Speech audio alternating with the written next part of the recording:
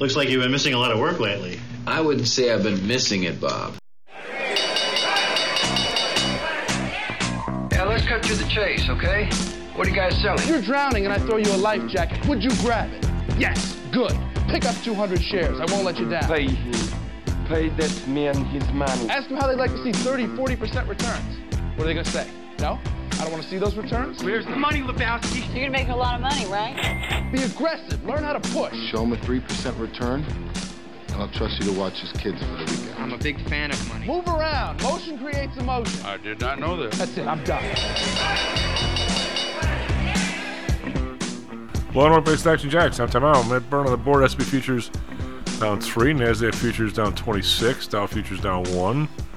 So we've had a few good weeks in a row. Mr. Greg, big Greg Pappas in the studio. What do you make of this? The jobs report, if I hear how strong it was one more time, I think I'm going to reach for the air sickness bag. It was pretty much right where we thought it was going to be, right? Where no news is good news, Chief. Do you grab the streamers and Roman candles? You dudes over on the futures side, you futures dudes, do you ever? I don't. My brother traded corn options for a long time, and he really loved it over there, actually. And used to be the best hours. Yeah. Well, yeah, was it 9 to 1:30 or 1:15 or something? Yep, and no overnights.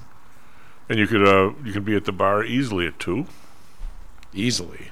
Yeah, easily. Yeah. It was downstairs. You'd be there, It's about a lot of guys traded the opening and then went down and had the liquid breakfast and lunch and went down and back and traded the close. Right, power lunch. Yes. You guys, in your information flow, you don't normally go through a routine where the bad news, good news, bad news stuff. The news is just the news, right? Pretty much? Yeah, it's definitely more focused on, I'd say, supply and demand rather than, what's it called, the whims of Mr. Market. Yeah. Well, the Fed and all the other policy and all the stuff affecting things down the line. And yeah, we can all get irrational, or quote irrational, but really what we're watching for is somewhat simpler to understand than the various, interest rates and they still affect us, but we're watching for numbers more specific than. Now, when you say when I say he's board of trade guy, that traditionally did not include the S&Ps. Right, the board of trade would be the grains and the bonds, treasuries, and the bonds. Well, treasuries, right? Yeah. Bob, I'm saying when I was thinking back to when before there was an S&P, people watched the bonds. You watch the bonds and you watch basically IBM. That was your indicators. Other than that, you were pretty much flying blind as an equity trader. That's all you had. There was no.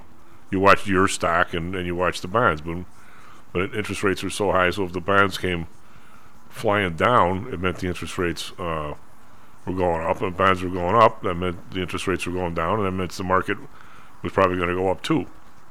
Yeah, now you can have a whole bunch of fun stuff to watch. Yeah. Right at your fingertips. Yeah, it's you can look at Twitter data. You could look at the bonds. What do you think? I've been somewhat possessed with this.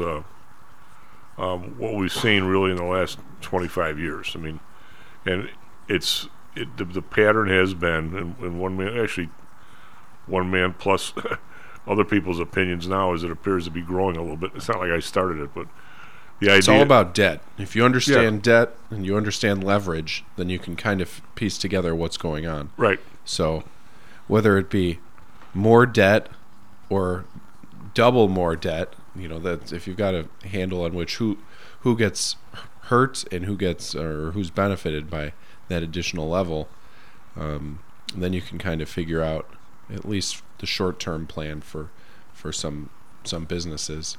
And if you're looking now, the debt level of whatever, being company, farmer, if you understand how leverage works, sometimes that additional debt is really bad, and you'll see all those who have just gotten hurt more than you'd expect. Well, some have. It depends on. We've never seen anything of this magnitude, where the differences in interest rates have affected various people, various levels of society so differently. Where the Fed, for a period of pushing 28 years, 25 years, has driven interest rates down dramatically. Now, not recently, of course, but yet it seemed to have no regard whatsoever. Right, so debt was somewhat irrelevant. You didn't have much cost of it was for anything. Yeah, what I'm saying is but they had no regard whatsoever to driving those lower rates through the population. It was just the top 5%. But you never got a break. Having a credit card, you never got a break. What do you suppose? And I know you're I'm probably thinking really the people, the valuations that benefited were like the California VC types, and the businesses that really had access to some of that money to take some shots with it, and it pays off if you're in a scenario where there's more money, meaning printed or whatever, people have more access to leverage, and then it keeps going. So, well, if you never saw, never's a long time, but you in my opinion, you never ever saw in the 70s and 80s somebody who was in a company, ran the company stock way up, got a bonus, sold his stock for like $1 billion, then 6 months later, like the place is out of business. I mean, wasn't that WeWork? Yeah. Well, there's been a bunch. Yeah. And but I mean, the people who never benefited by that amount, because nobody did that. There were no really stock options to any huge extent. But this is what do you suppose? And I don't know. I'm asking you just because. I mean, one example that jumps to mind was this company called Hopin. That was it really benefited from when the lockdowns happened, and it was a virtual conference platform. Really, Hopin, yeah, HOPIN, and it was virtual conferences. You can jump in there and do whatever virtually, and that was really beneficial. I think it was privately valued up to like $7.5 billion or so, and it went from Zoom Lite, and it was better than Zoom, but very, very new. They hired a bunch. That privately it was 7.8. I think later it was sold to Zoom a year ago or. Gee, so. Go figure. It was sold to Zoom for $50 million. So it raised I think the executive cashed out with $195 million when it was worth seven some billion. But then, as their cost of keeping all those people and their software and trying to grow, and then the economy kind of turning against them, they went from 0 to 7.5 billion. Because the California VC angel type people ran it up, and then all of a sudden, the fundamentals turn against you, and then the Fed turns back interest rates. So all of a sudden, there's no more free money, and Hopin goes from unicorn, big time unicorn, to zero essentially. Well, if you guys are fat and happy, right. But that's more, a demonstration of human nature and hubris, in addition to having the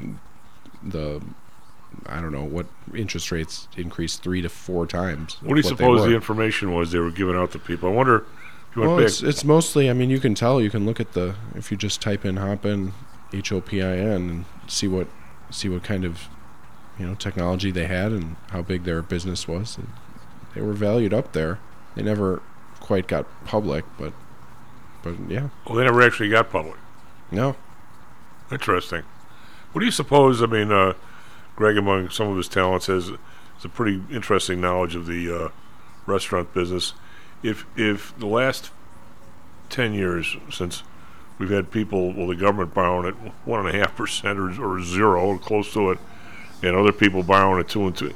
If you and I owned 3 or 4 restaurants and wanted to buy a fifth, and had a corporation, and always had some debt and always paid on time, what do you suppose the lowest rate we could have got to build out the fifth? The lowest? Yeah, I mean, I don't think it would have been 2, but it wasn't 30. No, probably it 5. We could have got down 4.5. 5. Really, we could have got down to 5. I would have think guessed so. 7. No, you could get 7 right now. Okay. Less. So I mean, A little less now. Because I talked to some guys who were plumbers and stuff, and they had like Now most of that's associated with, I think, the real estate. Okay. So. So part of it was the mortgage. Okay. Yeah. Right. So I mean that's kind of a different. But program. if you've got what 4 restaurants and they're doing okay, the banks love you. Well, because I talked to some guys who were plumbers, and they had 4 or 5 vans. Business got halfway decent during the COVID, I guess, and they wanted a next van, and a full van. Hell, the damn thing costs what, $60,000 for a nice one or more, maybe even more. And then by the time you outfit it with all the tools and all that stuff and the racks and everything, you're probably pushing $100,000. Well, I think the banks, because of Dodd-Frank, they wanted like a personal guarantee, and they wanted 7.5 or something. So they never got down to the 2% that Microsoft was borrowing at or anything like that. I mean, they never got forced through. And some guys said, well, screw that. I'm just going to put it on a credit card, and then it's 25. Yeah, cash has more of a value now. It has some, yeah, we had no value for a while. Right.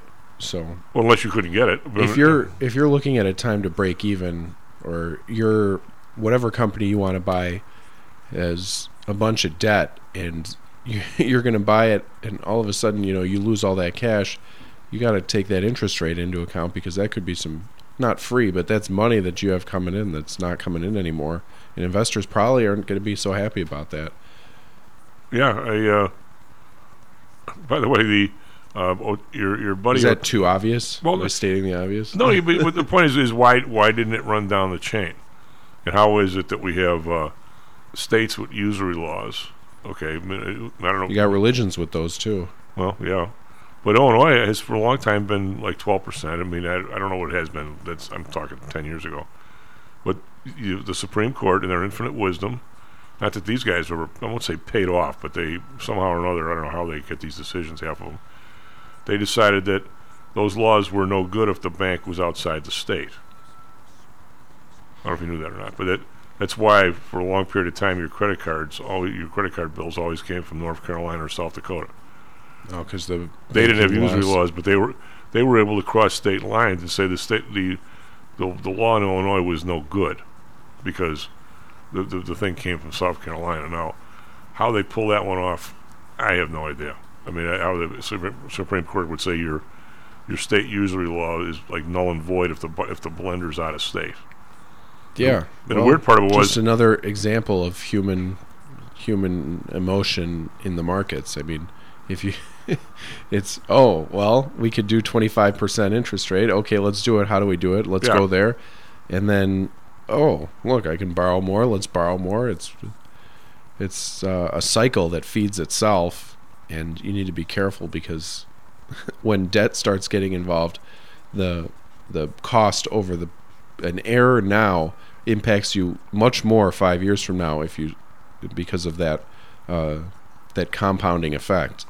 So it's the human emotion and associated with the debt, and then the interest rate makes that penalty so much higher that you make it even bigger emotions, because the number gets bigger and it feeds on itself. Why do you suppose, again, this is the news is, stuff we talk about is stuff nobody talks about. I mean, on TV or radio, well, a couple places maybe. But if you make an error with debt right now compared to 4 years ago, your consequences are going to be, without a doubt, would be much bigger. So obviously the market either rewards or punishes you a lot more. When somebody wings a credit card at you and they tell you it's 28% or something, or if you're a corporate, doing capex and you need to spend a bunch on stuff, and if you got much higher interest rates now, so you better and your stock price probably higher, you better make those decisions, because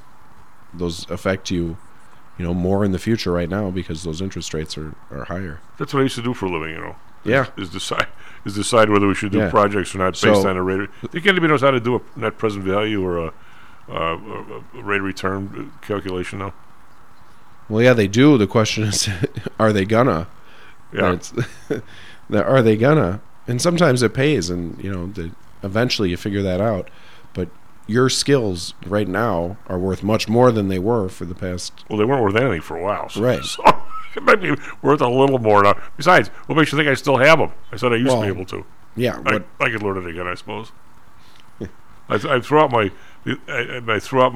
net present value and future value tables. So I suppose you can still find a book somewhere. You could do it on your phone. You download an app. It's 2 seconds. But that's not the same. The question is, who's going to do it, and who's going to be right? I was always right. Well, those people are the ones. Those who are the ones who you want working for you, because the effects, and if interest rates keep going up, they become infinitely more valuable because of the compounding effect. And hopefully, if you're trading stocks, you've got the 5 to 10 year horizon. That just keeps on compounding. So even the error of 1% or something, a misjudgment, that's going to affect your working capital for. Well, if you're that close, you should have that much of a buffer. But it's what I did find when I did what you're talking about, Greg, is called sensitivity analysis. I don't know if you knew that or not. You probably did. When you have a big project, say you're going to build a big building with a restaurant, with offices, with a health club, the whole 9 yards, and people come at you, and there's 100 different things in there, right? There's the cost of money, there's the length of time to build it, there's the permits, the weather, I mean, you name it. There's the labor rates, there's this, that, and the other thing. And what you would do, they'd send it to a guy like me and say, okay, do some sensitivity analysis. And what I found, which is really kind of strange, I didn't know it going in until I did about 10 of them, is that if you really screw up on one item, if you have some kind of buffer in there, you screw up on one item, you're pretty much okay. If your interest rates are 5 and all of a sudden they're 8, well, not if they're 15, but if they're 8 or something, you're probably okay. But if you make like 7 or 8 little dingies, that's going to sink your whole profit margin. Yeah, you're all of a sudden, well, it'll take you 6 months to get the permits instead of 3. Okay. And so you hired guys after 4 thinking you got the permits coming, and they didn't. So now all of a sudden, you're not only 3 months behind, you're behind on your labor because people are sitting on their behind for 3 months waiting for the permits. And then all of a sudden something else happens, and well, by the way, you have a strike. Or if you have like 5 things that give you like a 5% dingy, it compounds way worse than 1 or 2 where you really screw up on it. Yeah. And unless you actually go through it, it's not all that obvious that's going to happen. It's all the little things. It's one member of the wait staff not showing up, one delivery of one food not showing up, something else happening, and all of a sudden they're all little things, and at the end of the day you had a horse bleep day. One of those kind of things. Yeah, it's what'd you think of sensitivity analysis? Yeah, isn't that a great... Nobody does that anymore. Just saying. Hey, what'd you think about Ohtani's deal versus... of course, all my guys start sending me that he'll be not paid. Bobby Bonilla will still be getting paid past him. It'll be interesting to see what kind of earnings are deferred. What was it, 10 years, 700? Yeah. He'll probably take home around half of that if he doesn't, edit his earnings or push it out. I think the biggest winner in that deal is probably the IRS. Yeah. How much they do did you think? What was it? They did a 10-year deal with the MLB and Ohtani for $300 and some million. Well, what's the highest rate? 36 or something? Well, he's California and high. It's interesting. He stayed in California. Is it? I mean, I assume it's W-2 income. I mean, gotcha. So he's paying 50%. I mean, and then California is the high tax. So unless he moves to Florida or something, maybe he could save a little bit. What's the highest on? Matt, why don't you look up what? If you're over 100, they get to 15, don't they? He'll take home probably. Because LA doesn't have a tax, do they? There's a jock tax. There's a couple different taxes. The people on the internet were saying he's going to probably take home to 33 to 35 million a year if he doesn't defer some of that. So, okay. Yeah. Not that defer. I mean, what? Not that it really does anything when you can. I mean, but yeah, the biggest winner is the IRS in that. I'm not a tax expert, but maybe somebody, if they know, they can tweet us in. If you defer it and say, okay, I really don't want $70 million a year. I want 35. Well, I want 35, and I'm going to take it for 20 years. At the end of his 10 years, he moves to Chicago, say. Now, the next 10 years, he's making here, right? Right. That's what I would guess. So he's not paying. Yeah, I figured once that if Phil Mickelson won, a big tournament like on New Year's Eve, he was just screwed. Those guys, I thought it was like 48 or 49%. It was real close to 50. Yeah. Because it's the maximum personal is 39, and then in California is 15. So that's 49 or whatever it is. No, that's over 50. Well, I'll look on break. SP futures. I think what's the Matt, real quick, see what the maximum tax for an individual here. I think, is it as high as 39 or is it 37? All right, let's get that in. He'll figure that out. But you know who, when Bobby Bonilla got that big deal where they deferred all his income, you know who they gave the money to make all the money, right? You guys from the Mets? I don't know. Who'd you guess? Who would I give it to? I'd give it to. No, who did they give it to? Because they were going to get this huge return. Merrill Lynch. No. I'll give you a clue. Bernie Madoff. Bernie Madoff. Yeah. And they gave him a whole bunch. They gave him a whole bunch of other money from. That's why those guys had to sell a team. They gave all their money to Bernie Madoff. Lemming behavior. Well, it's as Marty O'Connell said, they knew he had a pigeon. They just didn't realize they were the pigeons. Whoops. Yeah. Oops. S&P futures down 275. NASDAQ futures down 23. We're gonna have John Flannigan on, but in 15 minutes we're also gonna have Kevin's gonna call in. For those that in Illinois that might be I won't say asleep but didn't see this, you may not know it, but your state attorney general Kwame Raoul has spent a lot of your money and a lot of time. He's now suing the NCAA, saying you can't make people sit out after their second transfer. Now I want to know why the bleep he's spending my money for something like that. Why does he care? And if he's going to do something like that, why doesn't he go after Major League Baseball and an antitrust exemption? I mean, why is he doing that other than to get a name for himself? It's just me. Be right back. Stocks and Jocks. How much confidence do you have that your investments will make you wealthy? Do you truly know the odds? Welcome to Luckbox, the control freak's guide to life, money, and probability. Luckbox shows you how to gauge the likelihood of success before you commit to an investment or any other decision. And Luckbox is free for 1 year at luckboxmagazine.com/jocks. Each new issue dives deep into the current investing climate, separates the signal from the noise with relevant trade ideas, and equips you with cutting-edge tactics you don't already know. Luckbox is the essential magazine for proactive investors who are hell-bent on pursuing life, luxury, and happiness through sports, fitness, travel, food, spirits, music, and a whole lot more. Smart investors don't bet on possibilities, they play the probabilities. Luckbox is $7.99 on newsstands, but you can subscribe for 10 free digital issues at luckboxmagazine.com/jocks. Don't rely on luck. Get Luckbox at luckboxmagazine.com/jocks. Is your business being challenged by the complexities surrounding healthcare reform or other matters related to human resources management? If so, then Cognos HR can help. A longtime friend and contributor to the Stocks and Jocks radio program, Cognos HR provides its clients with a perfect blend of strategic consulting and day-to-day HR management to drive overall improvement in business performance. Companies that join the Cognos HR family are better able to manage healthcare costs, enhance benefit offerings, and improve employee satisfaction by leveraging our access to Fortune 500 benefits. Our innovative onboarding and payroll technology, along with our constant attention to detail, enables us to provide the highest level of quality service to our clients. Now, your time and energy can be focused on generating business and increasing your bottom line. We'll take care of the rest. For more information, call us at 630-401-8810 or search us on the web at cognoshr.com. Cognos HR, innovation in human resources. Licensed in Illinois and Arizona. Hello, this is Tom Howell, the Chief. Confused about investing these days? I suspect you are not alone. Investing was never easy, although at times it may have seemed so. I think one reason behind the current concern, although maybe not explained as such, is how the fluctuation in the American dollar and the associated politics is affecting your investments and your wealth. It may not be enough to make some money in your investments.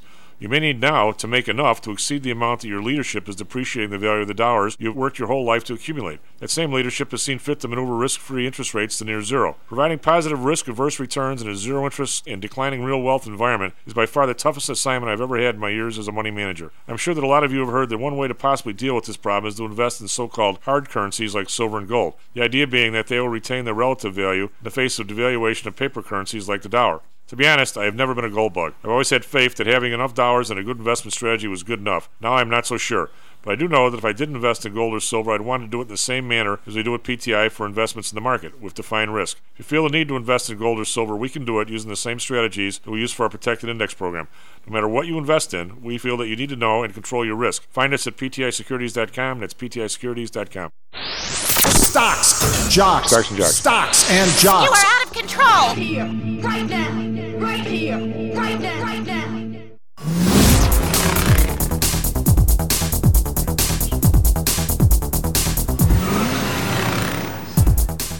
Hello and welcome back to Stocks and Jocks. I'm Tomorrow at Burn on the board. Matt Burn on the board with Greg Pappas in studio. Wait, these guys get all these names going flying around. Things are topsy-turvy today. Yeah, John Flannigan and the buzzer. We got Kevin O'Neill calling in a bit. SP futures down 2 1/4. NASDAQ futures down 22.50. Dow futures down 2. Individual stocks in the Dow. Again, nobody doing nothing. Biggest mover is Apple, down 56 cents. So that's not very well. Wait a minute, 3M's up 64 cents. We're in Asia. These guys have had a rough week last week, but they are bouncing back. Or at least the Nikkei is up 483, 1.5%. 1.5% moves are the norm over there now. Hang Seng, Greg, you have to tell me what you make of this. Down another 132, 1.8%, 16,201. Shanghai bounced back some, up $28, but still not over 3,000, 29.91.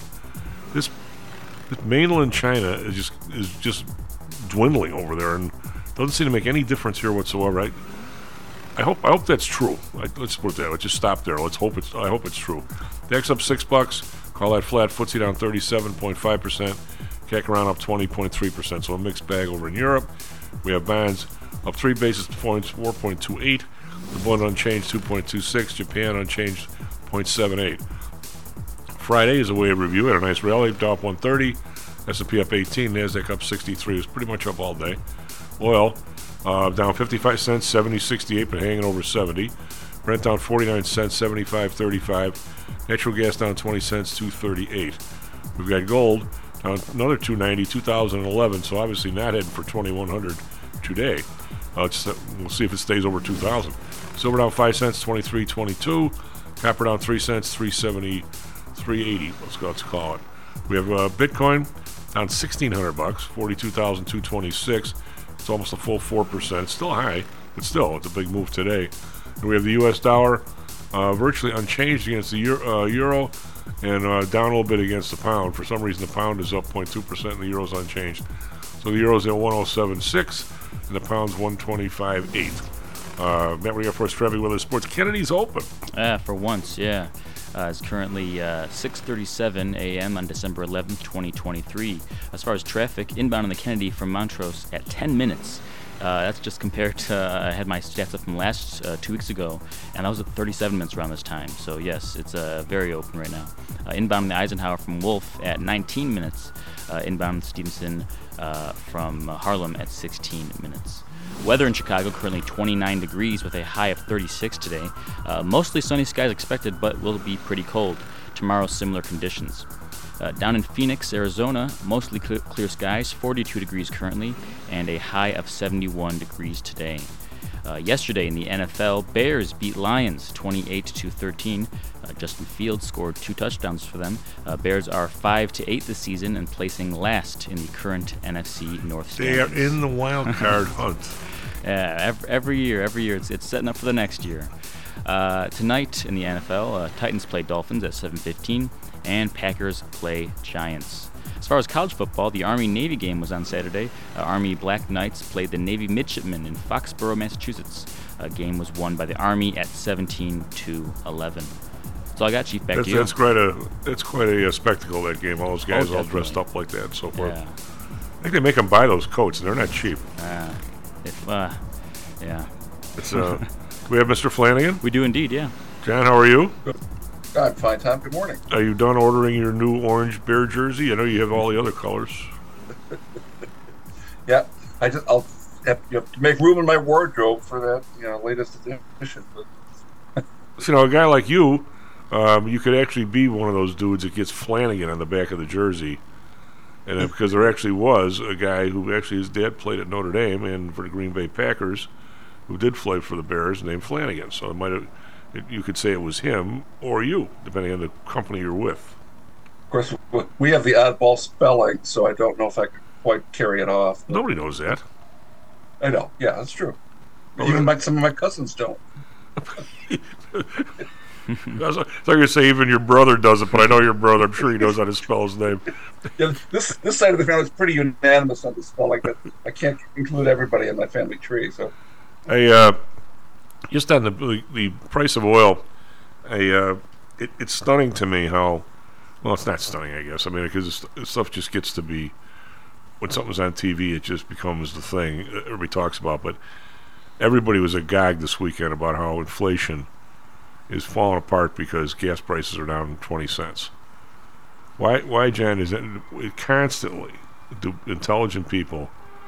I get it that gas is probably the only thing you buy, well, maybe food, where you stare at the price the whole time you're standing there pouring it in your tank, right? So it's right in front of your face. That part I get.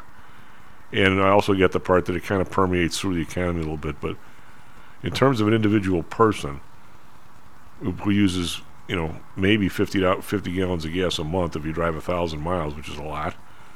Whether it's up or down $1 is $50 one way or the other. Which I'm not tossing aspersions like $50 doesn't mean something to me. It does, but it bears no comparison to like a hospital stay or a new roof or. It just doesn't carry the weight that people give it. But that's all. Are they too lazy to look at the other stuff or what? It's just that here's finally something that somebody could say is good news, and of course they'll make a meal out of it. But it means I think nothing to the consumer because it isn't being found in food or housing or anything else, and I don't see it coming down in those areas for quite a while. So what's the reason to get excited about this? I just don't I like it at 320 versus 420. I mean, there's no question about that. Still in the city, everybody is we're kind of inured now to the idea that this is not part of a bigger pattern. This is not something where all of a sudden the quality of our life is going to improve because of this. It's going to continue to be a struggle and likely become a worse struggle for most people. Even with gas coming down a few pennies, it's not going to make a difference. Well, I would say that at the average, I don't know if it'd be the average person. If you're the average person who goes in and buys a new truck, actually, I was party to this story. Way back in the day, Greg, they had a the old stadium was still up, and people on the trading floors, all the floors, not just the CBOE, there was this big, some disease. Morgan Stanley, when I say some disease, there was some benefit for some particular disease. I forget which one it was.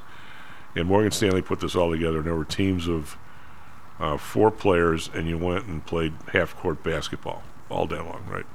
Well, until you lost 2 games. It was double elimination. So I sponsored a team, and I had retired from my basketball. I used to play 4 nights a week. And I said, well, I'll be a sub in case somebody needs somebody in one of the games. Well, of course, maybe 3 points into the first game, our best player hurts his ankle, so I play all day long, and I'm dying. But at one break we had, the BMW guys had decided all the traders are playing there, and again, in those days, the people on the board of trade and market a lot of money, so they got all these BMWs parked in the downstairs in the concourse of the stadium, and one of the cars was like $65,000, and this was this is 1980 something. So. Of course, I'm all sweated up and playing ball. The guy goes, "Come on, get in it. You'll love it." I said, "Well, I'm all sweated up. I don't care. What's the difference?" He goes, "This car is really nice." And I look at the thing, and it was $60,000 or something. Remember what the hell they used to call it? The luxury tax. Yeah. You don't remember that, Greg. You're too young, but they decided for people to buy stuff that expensive, if you had enough money to buy it, the luxury tax was like $10,000. So the total value of the thing is like in the mid 70s. So I go, hey buddy, this is America. Nobody's going to charge $75,000 for a car that isn't nice. I would hope. I said, this luxury tax is more than I paid total for my first 4 cars. I mean, if you walk into a place now and pay $75,000 for a pickup and you're 60 years old, I'll bet the first 4 cars you own didn't come close to me $60,000 total. You're like, wait a minute, $60,000 for this truck. Hey, so what do you make of stuff going on in the Middle East? What do you think about these people? For some perspective, $70,000 in 1987. The BLS says that's $193,000 right now. Yeah, and we know it's probably we know it's probably a lot worse. Anyway, so what do you make of these people? I can't get over the people from Congress. I mean, I didn't like the performances of the people in charge of the 3 big universities, but of all the people that criticize the people in Congress, do they ever listen to themselves? Did they ever have a mirror in front of them? Oh yeah, I completely agree, Tom. And even during Stefanik's questioning of the presidents, I mean,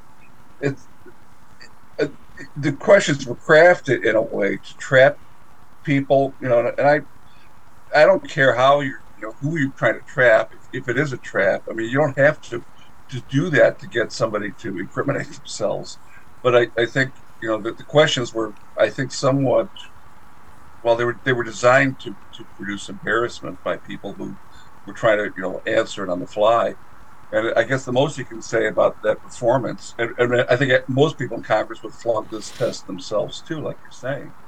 But it called for a more measured response from those 3 presidents, a more thoughtful response than they're capable of giving. It isn't like they're anti-Semites. I wouldn't ever say that about them. Oh, I would say absolutely not.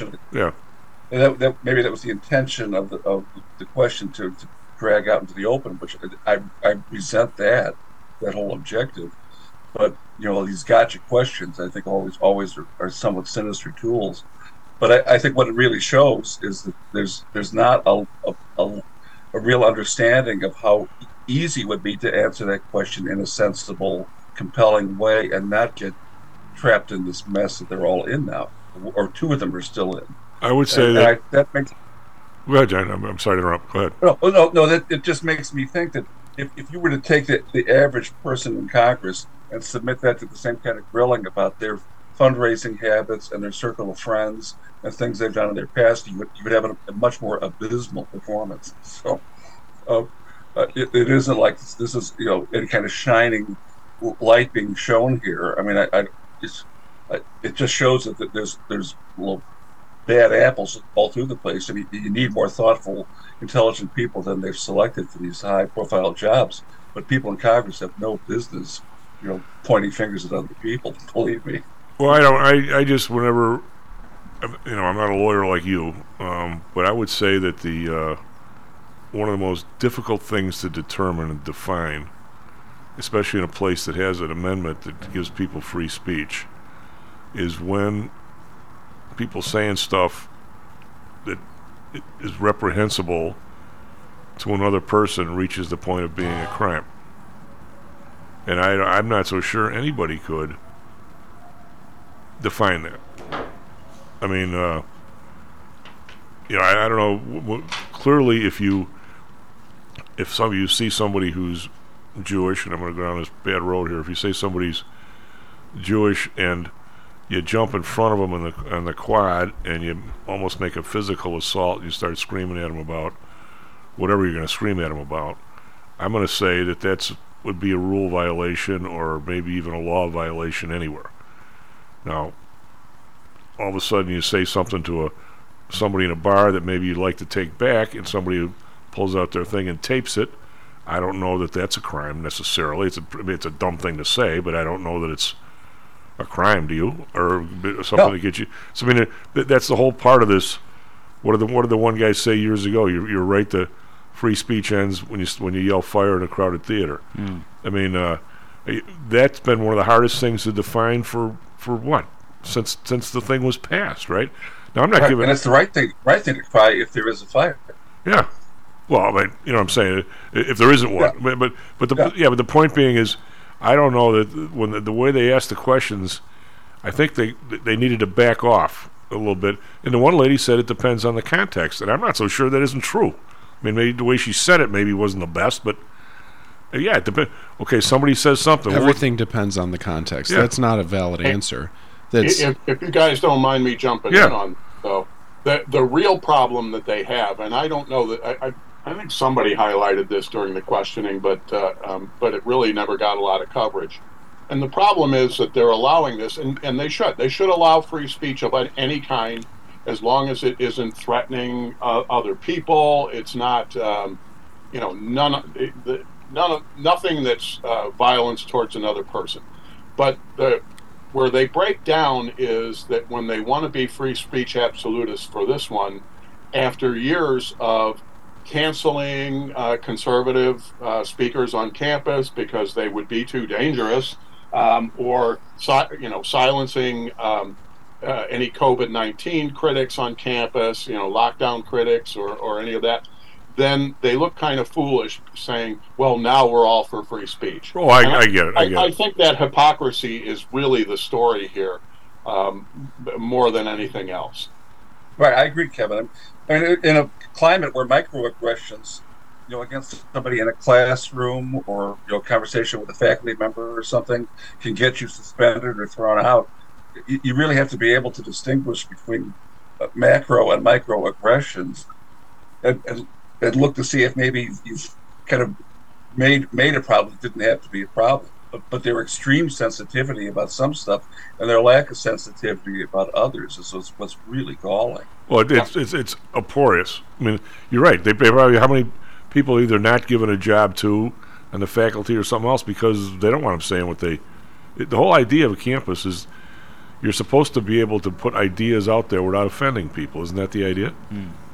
Well, or and even if you offend people, you're still supposed to be allowed to put ideas out there. Well, I don't mean offending people because of they don't agree with you. I mean offending them personally, where you're accosting people on the quad and that kind of stuff.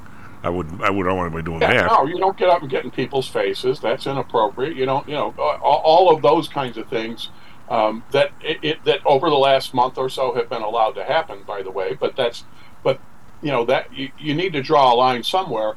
But hey, if someone wants to, again, what do you allow? What do you say is a bridge too far because you're because you're just upsetting people, you're attacking people at their core, and then you turn around and say, oh, but not in this case.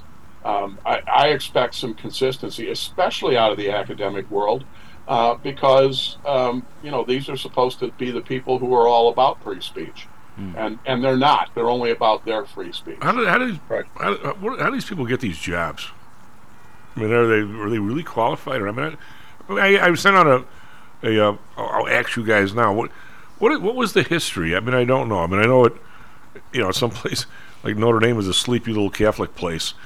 They have their intrigue, I'm sure. But what was it like during the 20s and 30s at these high-end Eastern, I'll call them WASPy institutions? What did they think of? What did they think of? What Hitler was doing in the 30s. What did they think of what was going on in this country during the Depression? I have no idea what the long-term attitude of those places are towards Catholic, towards Jewish people, towards whatever. Well, I'll tell you what is I'll send out this Niall Ferguson article from yesterday that I read this morning that really sort of details the emergence and the history of the academic world in Germany as the Nazis were coming to rise, and where the intellectuals came in and out on that too. because I don't think anything's changed, and I think that's really the point of the article. Give us a Cliff Notes version. What does it say? Well, it basically there was a lot of deep-seated anti-Jewish sentiment then, and so they were willing to go along with the Nazis, and they were willing to try to intellectualize it as part of how they did it. I mean, it's a lengthy article, so I really can't do it justice in the moments we have, especially because you have me on to do something else, and I have to get out of here at the top of the hour. All right, let me one more comment. A lot of what the particular hatred that they, Hitler and his gang pushed toward the Jews, a real lot of that, Kevin, might have been just hatred towards Jews, but a lot of it was, I use the term displaced aggression. We didn't lose World War I because we lost it; they made us lose it. A lot of it was that, on top of probably a dislike to start with. Whatever, but that's easier to believe depending on your point of view about that group of people in the first place. All right, so and do understand, colleges in general, the whole fraternity system. There's a whole exclusivity that is built into many institutions. And they're all of student life is built around that, and then the clubs that are moderated by professors, all of those kinds of things. You're getting a whole point of view that is getting consistently pushed throughout the whole curriculum, including the student life curriculum. How is it that we didn't have any of that stuff? Did that make us worse or better? I don't know. I'm an advisor to a group, and I don't push anything on them. You're not pushing that the Bears go on a wild card? Well, I do tell them that it is unacceptable to wear Southern California's jerseys, okay. But other than that, yeah. All right, so Ohtani, what I'm trying to get Kevin to talk, not so much about the contract, but as I've talked about a bunch of different times, before you do that as a team or as a player, you have to have a view of what the next 10 years is going to be like.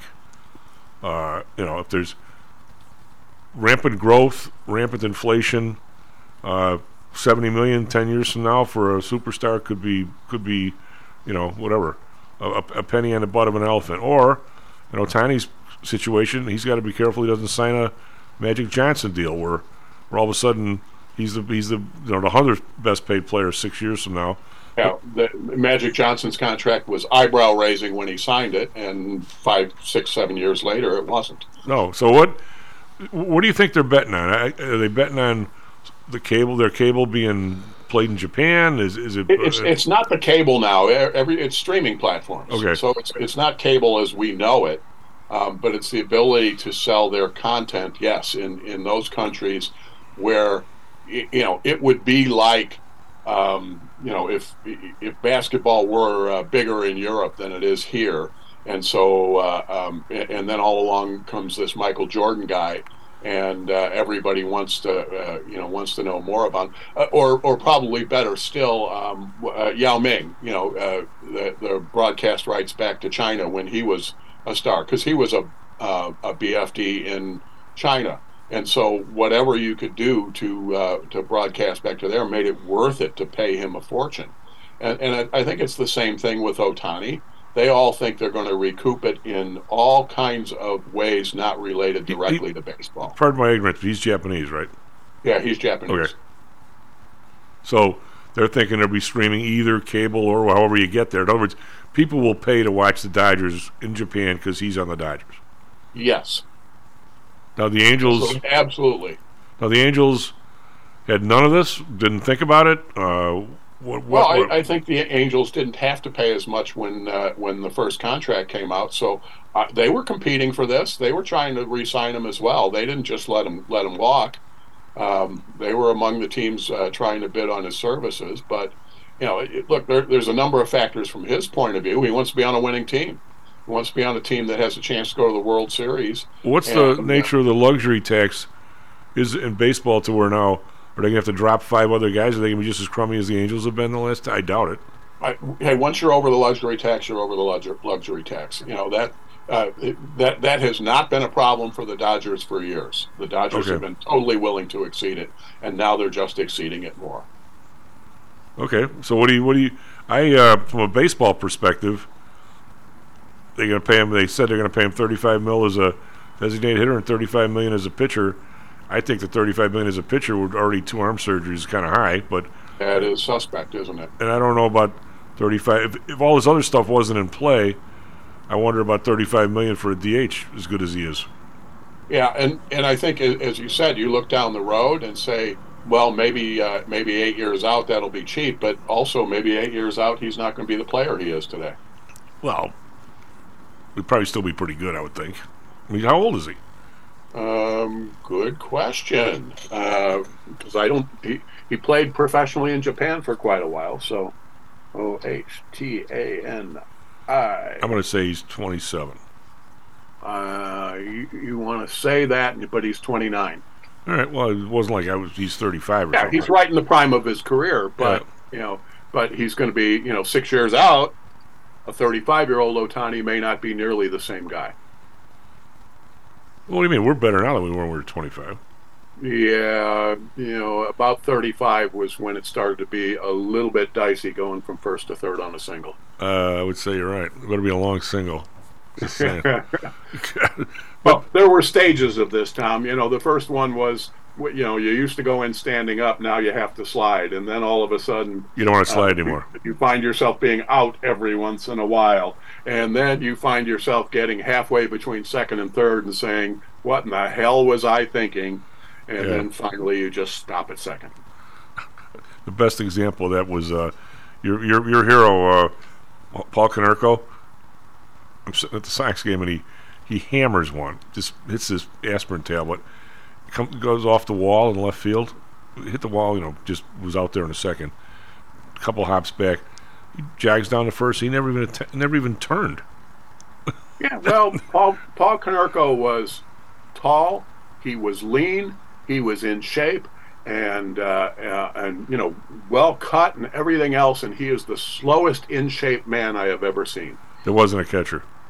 Yeah, I agree. Well, yeah, I mean, I remember, Ed Herman, who was incredibly slow too, but Ed Herman wasn't built like Paul Konerko. Paulie was, he was lean. He looked like he was going to be fast. He just wasn't. I know you got a dash, Kevin. I got a great line from one of the guys that used to play in the OEX pit. What was the guy's name? Bill. Comes by, he's a tall guy, used to play basketball, so he comes by, and Ronnie, who stands next to me, says, "Bill, how's your basketball game going?" He goes, "Ron, I'll tell you, it's like this. I'm what they call deceptively slow." And Ron goes, "What does that mean?" He goes, I look slow, but I'm really a lot slower." Got it. All right, so on Wednesday, let's take up this lawsuit. Because that's why you had me on today. We're not getting to it. Do know that it was filed in West Virginia. It was filed by the West Virginia, and then you have 6 other states who just said, I'm in. We're talking about this Kwame Barul and 6 other states. But I don't think he's the lead on it. No, but hey, I do have a question for you real quick. According to our rule in the coalition, the 1-year waiting period constitutes 20% of the total time allotted by the NCAA regulations for the completion of college athletes' full eligibility, and as such, could prove devastating for athletes. Do you lose the year you sit out? I don't think you do you? Oh, yeah, you do. It was always, you have 5 to complete 4. Okay, so he's right, but now you've had 6 or even 7 or something. Oh, yeah. So the exceptions to that are the COVID year, which is washing out of the system now, and occasionally somebody would get that last year after having 2 season-killing injuries. But that was, you had to apply, and that was handled on a case-by-case basis. All right, we'll talk about that. This is pretty interesting. Going to go to break here real quick. Be back with John. SP Futures down 4, NASDAQ Futures down 34. Not doing much, slightly down, but not down enough where we can't come back. Be right back. Stocks and Jocks. Are you one of the millions of people who suffer with pain? Do you wake up in the morning with stiffness in the lower back or neck? Why are you using medication to cover up the symptoms without treating the actual cause? Painkillers, muscle relaxants, and anti-inflammatories are not the answer. At ChiroMed, physicians are trained to detect the cause of your symptoms and to correct the underlying problem. If you're ready to listen to common sense and do what it takes to make changes in your body that can affect your health for the rest of your life, give ChiroMed a call and set up a complimentary consultation. They are located in Orland Park and can be reached at 708-403-2727. 20,000 patients over 22 years have been treated at ChiroMed, and over 90% of them have had positive results without medication or expensive surgery. Isn't it time you did something good for your body too? Give Chiromed a call, 708-403-2727. That's 708-403-2727. Let's get you pain-free and living again. Hi, I'm Audrey Johnson, an owner of Home Source Realty and a frequent contributor to Stocks and Jocks. If you're nervous about the stock market and considering diversification, or are looking for a rate of return way better than your banks, consider adding rental properties to your portfolio. Whether it's a condo, single family, or multi-unit building, I can help you select a property that meets your financial needs. Call or text me at 708-349-3456. That's 708-349-3456, or visit my website at myhomesourcerealty.com. That's myhomesourcerealty.com. Interested in promoting your business to a high-end audience comprised of entrepreneurs, traders, executives, and the everyday business person? Consider advertising on Stocks and Jocks. With a devout listenership covering the Chicago market, along with a vast online presence, advertising on Stocks and Jocks may be just what it takes to put your business over the top. For more information, contact me, Matt Weber, at matt@stocksandjocks.net. That's matt@stocksandjocks.net. Stocks, jocks, Stocks and Jocks. Stocks and Jocks. You are out of control. Here, right now, right here, right now, right now. Of all the gin joints in all the towns in all the world, she walks into mine.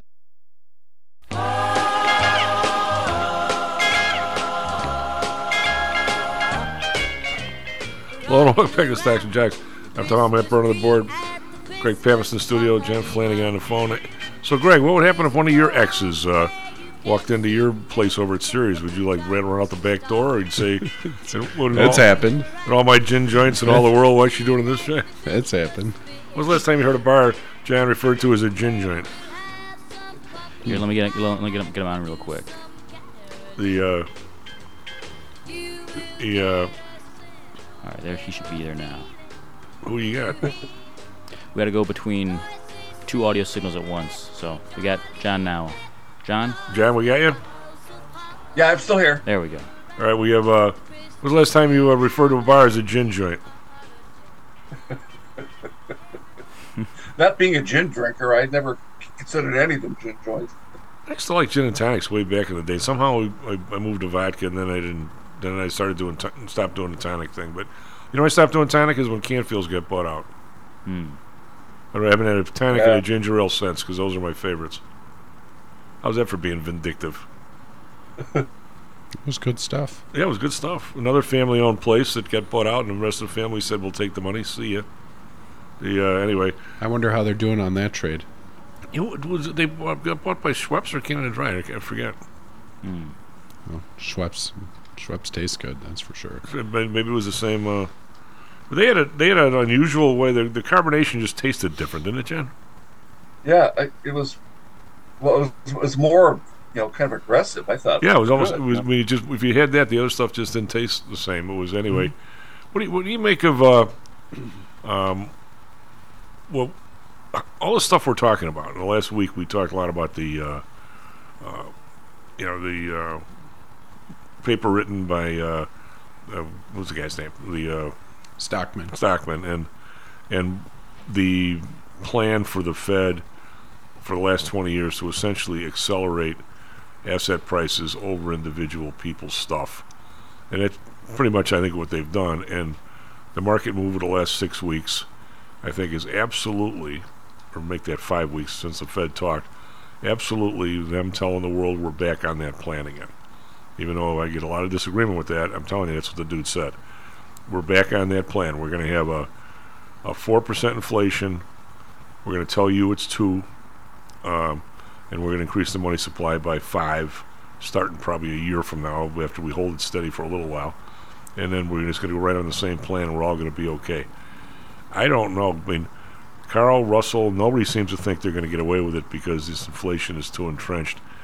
And I think that there's a shock value to this, John, and I hope you don't get shocked in the sense that you can talk about gasoline prices all you want.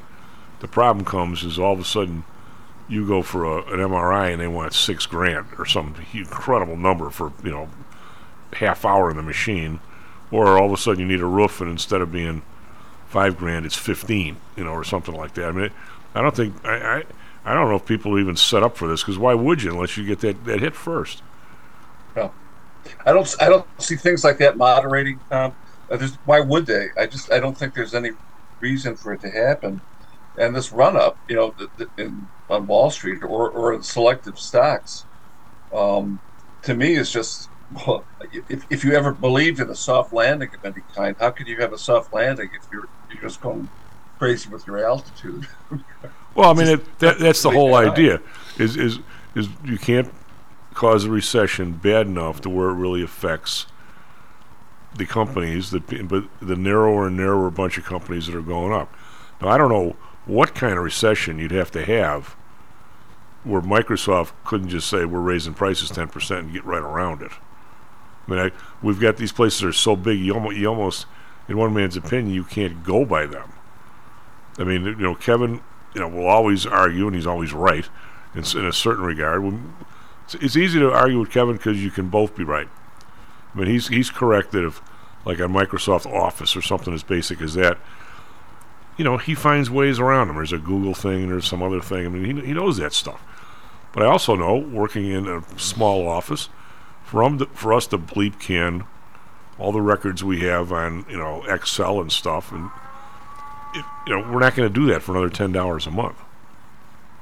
I mean, I don't think most people will. Where you can't even open up the stuff you've done for 15 years, right, or 20, or however long Excel's been around.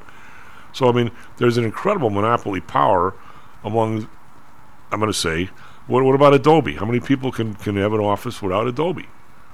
I mean, Matt Byrne, you should be talking about this because you know more. I don't even know what the thing does other than everybody's got it. So there's many different software within the Adobe platform. There's Audition, which is for sound. There's Premiere for video, After Effects, and that's just like a couple of them. There's at least 10, 20 different software within the suite. But I'm saying these people are so ingrained that they're not. Those prices aren't going down because they have. I mean, the definition of pricing power. John, this goes back to Economics 101. The definition of pricing power, monopoly power, whatever it is, cartel power, is if you raise your prices 10%, your prices, that your income goes up, appreciably goes up more. Where other places you wouldn't sell anything, right? I mean, if somebody showed up at the grain floor and wanted to sell his corn at $5 a bushel and it's trading $4.80, guess what? He doesn't sell anything, right, Greg? So his income doesn't go up at all. So, but if you have monopoly power, you actually, if you raise your prices, your revenue goes up. You sell calls. You sell calls, yeah. Well, he's always got to go technical and complex on us. But John, I don't know that the knowledge of this is working its way through, and I hope it doesn't get any worse, or even gets bad at all. But you can't just keep glossing over. The numbers as they're coming out, and the numbers are that the people in the bottom end aren't keeping up, and that's maybe we get away with it for another 10 years, and we have the most stratified society. But does anybody have a clue as to why the crash of 29 happened in October of 29? Why did it happen in 28 or 31 or 30? I mean, I have no idea, and I've read about it as much as I can. Do you have a clue? I mean, is that why do things happen the day they happen? And one of the problems now is we're almost 100 years away from that crash, and I really think there's been a loss of a kind of interest in the lead up to the 29 crash and the horrible aftermath, and people are now pretty much detached from it. People who lived through it, who were of an age to remember it, are gone, or can't remember it. And we've got a whole crop of thinkers now that are, it's why we had the crash in 29. They had forgotten about the crash in 93, or the crash in 73, or the crash in 37 or 57. All of these things were, minutely recorded and talked about. And there's lots of access available to find out exactly how it all happened. But there is very little interest in talking about it or thinking about it after you think you've recovered from it. And you move on to the next phase, and you think you've learned something. Of course, you haven't. But there isn't any curiosity about it anymore at all. And I'd like to know more. I mean, I've tried to pin down, is there a particular, moment, a tipping point, and it's too hard to confine it to, one country or one industry or anything else. But it was, a perfect storm, certainly. And it was, it should have been cataclysmic enough for us to learn from. But then we fought a war, and the war seemed to fix everything. And, we continued to fight wars and didn't pay attention to what we were doing by fighting these wars. And now we're still fighting wars, and we don't, now we've completely forgotten that institutional memory that we once had, if we ever had it. And I think we're going down the same path. I just think that, I don't see this, continuing beyond 2024, 2025 without a huge readjustment. And I use that term because I don't know what it really means or refers to, and I'm afraid if it's, Yeah, I'm afraid of it. Go ahead, Brett. As an outsider to your world here in equities, I think you're kind of being unipolar in that when you look at crashes, the equity markets, that's not it. Even bigger markets like currency markets and bond markets, there's wild fluctuations going on in those all the time. So, and when you say crash, I mean you got to look. When you say wild, right. Yes, we've been going. You're right. Yeah. Well, we've been going crazy on the bonds. I mean, it's an easy mark, and it got headlines, and people thought that was the trigger for what followed. It really wasn't. I mean, it was a convenient marker for people, and it's okay to just frame a story around that event because it did kind of shatter people's confidence, but it wasn't really what triggered anything. It was a symptom like other things. Well, Greg, you just mentioned the bond market. What do you make of the fact? And I'm not, I'm just lobbing this one out to you since you brought up the subject.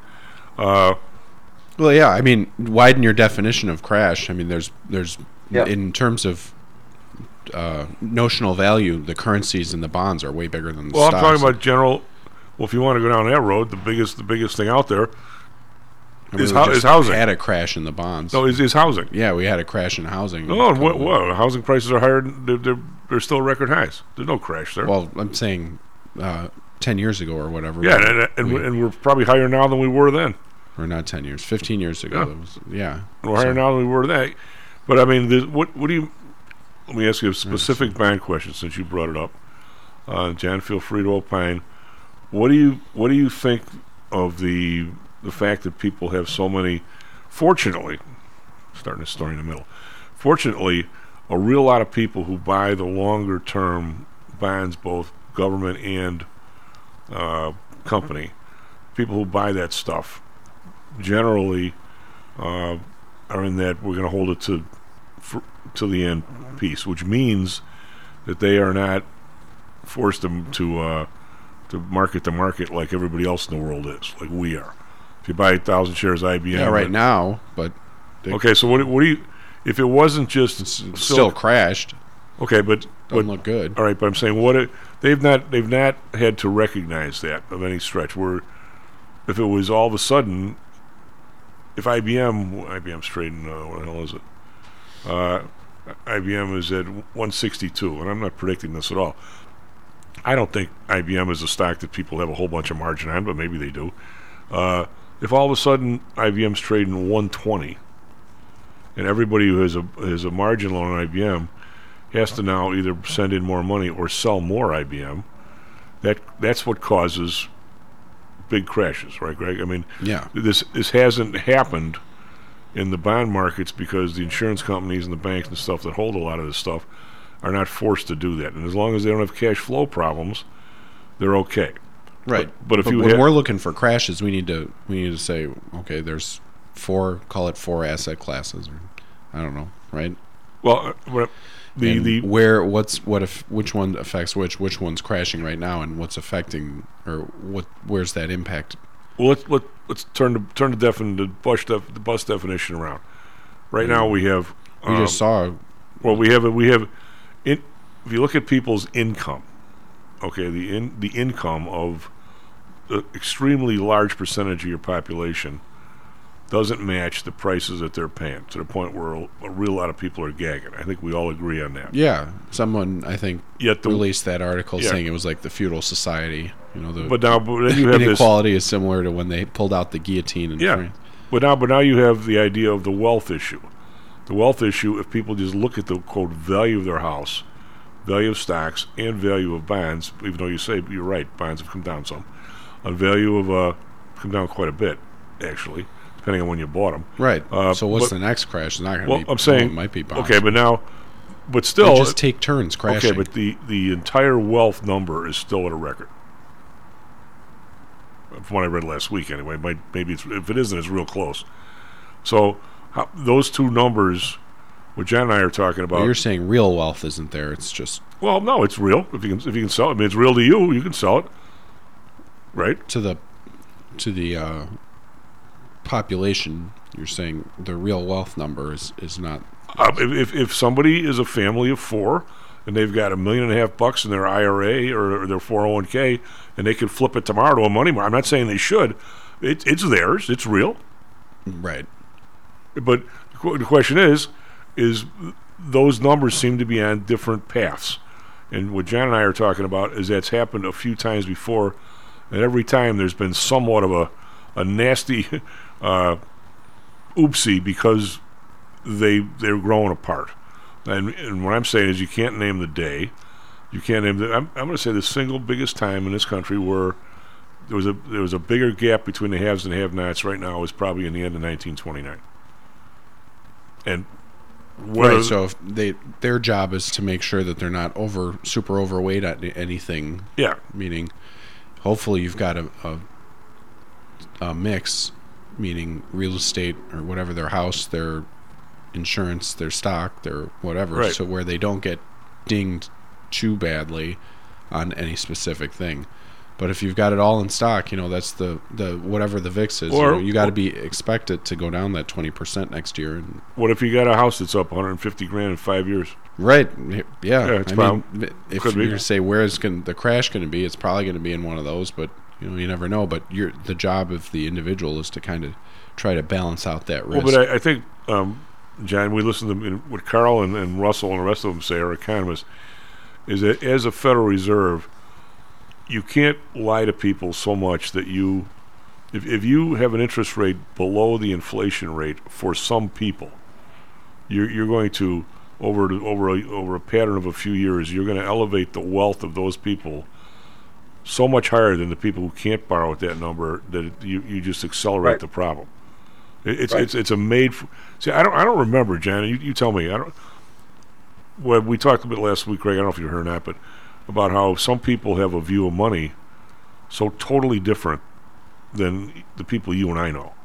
I mean, the lady who traded the $2 billion from Las Vegas sand at a 56 PE to buy a basketball team. Yeah, I mean, seems logical. Well, I'm saying at that level, you're trading one for the other. I mean, if Audrey, she'll be on, I'll let her talk for herself. 50 PE is pretty high. You'd get a chance to buy a trophy that no one else into a club, and it only costs you, $4. But I mean, it's nobody even knows 10% of your net worth. Yeah, but nobody even knows what. Why not? Like Audrey will tell you that a lot of her house sales lately have been people who bought a home for $130, live there 20 years, and sells the place for $4, and they go buy a townhouse for $4. It's trading dough. It's or the people that I know from some of my friends that have kids that have married people or have people have money. Some people have a hockey budget per kid that's $70,000, and other people are got the calculator going in the Myers on Sunday morning. It's I don't remember that part in the 80s, John, where so many people had so much dough it didn't even seem like money. Do you? No. People lived, within means that were appropriate to their lifestyle. They didn't struggle, pretty much. I mean, in my recollection, I didn't see a lot of struggle to get by.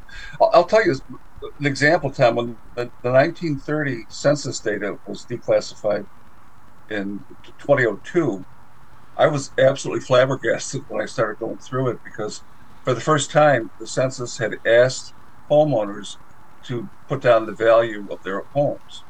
And if you rented, you had to put down the amount of your rent. And this had not, I mean, I don't think that the question of housing value had ever been asked for in a census before that, and I don't think it's been asked since 1930. But when I started going through this stuff, just family history, the places they lived at, I couldn't believe the values people were placing on their homes. And this is after the crash. The crash was in October. The census was in the spring of 1930, and unbelievably inflated prices for their homes. And this was just, put down a number. It wasn't like people, I don't think, had appraisals or anything to work from. That wasn't what the census was looking for.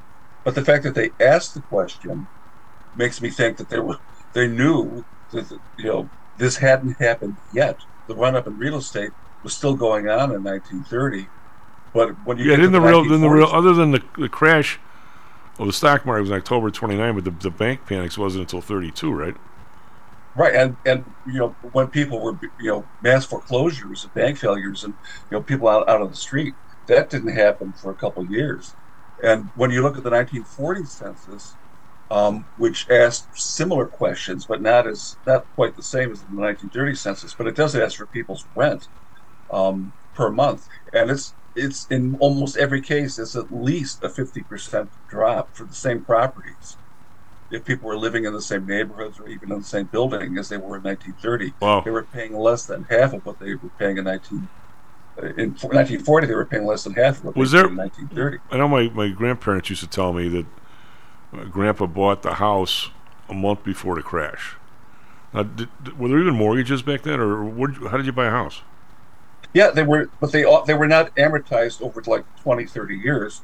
They were balloon payments, quarterly payments with maybe a 5-year term, and you came up with money. You saved a bunch of cash and threw it against the mortgage. It was very different before the crash. So it didn't require you to think, I'm going to have this house for 20 years until I pay for it. No, it wasn't like that at all. You usually had 5, maybe 10 years, but usually less than that to pay the thing off. Well, they never lost the house. I mean, somehow or another they kept it. I don't know. I never got into the detail of it, but somehow they kept it.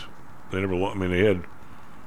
He ended up getting laid off by the railroad, but not for a while after, I don't think, because he ended up becoming a peddler or something for a while because he refused to go to a soup line, and they had other people in the family were working, so it's something, and somehow they managed to hang in there. I don't know how the hell they did it, but they did. Yeah. Well, my maternal grandfather, he worked for the Grand Trunk as a switchman at the end of his life. He died in 1932. My grandmother and her 3 kids were kind of able to hold the show together for about a year or so, and then they were foreclosed on, and they had to, find an apartment in a cheaper neighborhood, and it was a struggle. I mean, my mother really never wanted to talk about it very much. I could tell how painful it was for her to remember it, but it was typical. There was nothing unusual about their story. The play out of that all through the 30s. Wages did not bounce back really until the war. Oh yeah. I know our restaurant was kept afloat by maybe five or 7 customers came up, and they privately did it together, and he did a loan with like his top, I think 7 customers or something, and they kept the restaurant open. But how many people it were was in there all on a private daily? though. It was nothing. But how many people were in there on a daily basis? Did they have to lower the prices enough that people could still come in, or what? Well, it was like 4 or 5 years before he was able to. It was a while, but the way that the restaurant stayed open was privately. It was between friends and top customers. There was a loan involved because otherwise it would have sank. Well, Jan, if you go to the movies like the Grape Seraph and those kinds of flicks, and you see the people at the farm when they take the farm and the kids are crying and they throw all the possessions out back and people were there picking through it and buying it. Once that's all over and you get in the car, if you could, and you left, was there any loans that followed you? There was no such thing as bankruptcy. Once you moved to another state, you start over, or what? Yeah, I mean, your creditors really didn't have much of a shot if you moved out of state, and there's still, there's you don't get immunity, certainly, not with the way things work today, but you could pretty much, wipe your slate clean. And there was enough, mobility at that point where, the creditors who could have pursued you were already insolvent too. So there wasn't much of a mechanism to go after the people who had been. Yeah, what happens if the bank? I mean, what happens if the bank is out too, and your mortgage? Does that mean your mortgage is? It's not like today where they get it to somebody else, but if the bank's just gone, who held the mortgage? Yeah, well, the mortgage would have been if they took it over in foreclosure, the mortgage would have been, merged with the lender's title. But if the lender was bankrupt too, or insolvent, and then you could pick this stuff up at fire sales, and but the values all through the 30s, they stagnated. They didn't rise, I don't think, until after the war. So if a lender was stuck holding a property that it had taken back on a bad mortgage, if the bank was able to survive, they got tenants in there and charged rock bottom rents so they could cut their losses and sweat it out until prices came up a bit. And then they try to sell the property, maybe sell it to the tenant under reasonable terms, and give them a mortgage if they were back on their feet. I think some of the money for the war started earlier, because I know my uncle was working at the Pullman plant, which was making tanks for Britain in probably 37, 38. We were already building stuff, war materials, and selling it to Britain and France earlier, weren't we? Yeah, I think if you went back and look at like steel industry, coal, things like that. There was that business was starting to boom. I mean, it didn't translate to prosperity among the average population, but yeah, there was tremendous appetite for that. But there if you were near one of those places, there were real jobs. Chicago probably came out of the idea that we got to go to break here, but the idea that and December, which by the way, I forgot to mention Pearl Harbor last week, which I've never done before. The idea that we were absolutely asleep, and then Pearl Harbor happened, and all of a sudden the next day, we started pounding iron for ships and planes is total BS. We were pretty much in. They had already got rid of the old time generals. And Marshall already done a lot of that. We were already a lot of stuff were on the drawing board, and we were actually producing stuff for France and Britain and selling it to them. Yeah, they already had a draft. My uncle was drafted a week to 6 days before Pearl Harbor. So it was first day back from Fort Sheridan to spend with his parents after he'd been inducted. Was Pearl Harbor. They knew there was going to be a need for the draft. They'd asked people to register for it in the 1940s. I know Audrey's dad said that the guy who was in charge of the draft on the south side was the biggest crooks you could buy. You could buy your way out. Don't get me started on the draft boards. Oh, God. SP Futures down 450. Nancy was down 35. Be right back. Audrey Johnson as well as John Flannigan. This self-directed trading is a lonely job. Online trading is not as easy as point and click. No, it's not. Everyone, even professionals, need to share ideas and think out loud every now and then. That's what I like about PTI Pro Direct. Their staff of former option floor traders really helps me choose the right strategy for trading option volatility and plan the time decay for my covered writing program. Yep, nothing can replace years of trading experience to stop you from making that dumb trade and for saving a few bucks. We've all been there and done that. Yeah, I have access to all that great trading advice and experience for just a penny a share for stocks, $1 for equity options, and $1 minimum a trade. Our clients at PTI Pro Direct can call when they need a little help on a trade or just to talk about the market in general. We trade every day. We love this stuff. That's what I like most about PTI Pro Direct. Cheap prices, along with great advice from real floor traders. It's the best of both worlds. Tell your friends. That's PTIProDirect.com, PTIProDirect.com. Are you one of the millions of people who suffer with pain? Do you wake up in the morning with stiffness in the lower back or neck? Why are you using medication to cover up the symptoms without treating the actual cause? Painkillers, muscle relaxants, and anti-inflammatories are not the answer. At ChiroMed, physicians are trained to detect the cause of your symptoms and to correct the underlying problem. If you're ready to listen to common sense and do what it takes to make changes in your body that can affect your health for the rest of your life, give ChiroMed a call and set up a complimentary consultation. They are located in Orland Park and can be reached at 708-403-2727. 20,000 patients over 22 years have been treated at ChiroMed, and over 90% of them have had positive results without medication or expensive surgery. Isn't it time you did something good for your body too? Give Chiromed a call, 708-403-2727. That's 708-403-2727. Let's get you pain-free and living again. Hi, I'm Audrey Johnson, an owner of Home Source Realty and a frequent contributor to Stocks and Jocks. If you're nervous about the stock market and considering diversification, or are looking for a rate of return way better than your banks, consider adding rental properties to your portfolio. Whether it's a condo, single family, or multi-unit building, I can help you select a property that meets your financial needs. Call or text me at 708-349-3456. That's 708-349-3456. Or visit my website at myhomesourcerealty.com. That's myhomesourcerealty.com. Stocks, jocks, Stocks and jocks. Stocks and jocks. You are out of control. Here, right now, right here, right now, right now.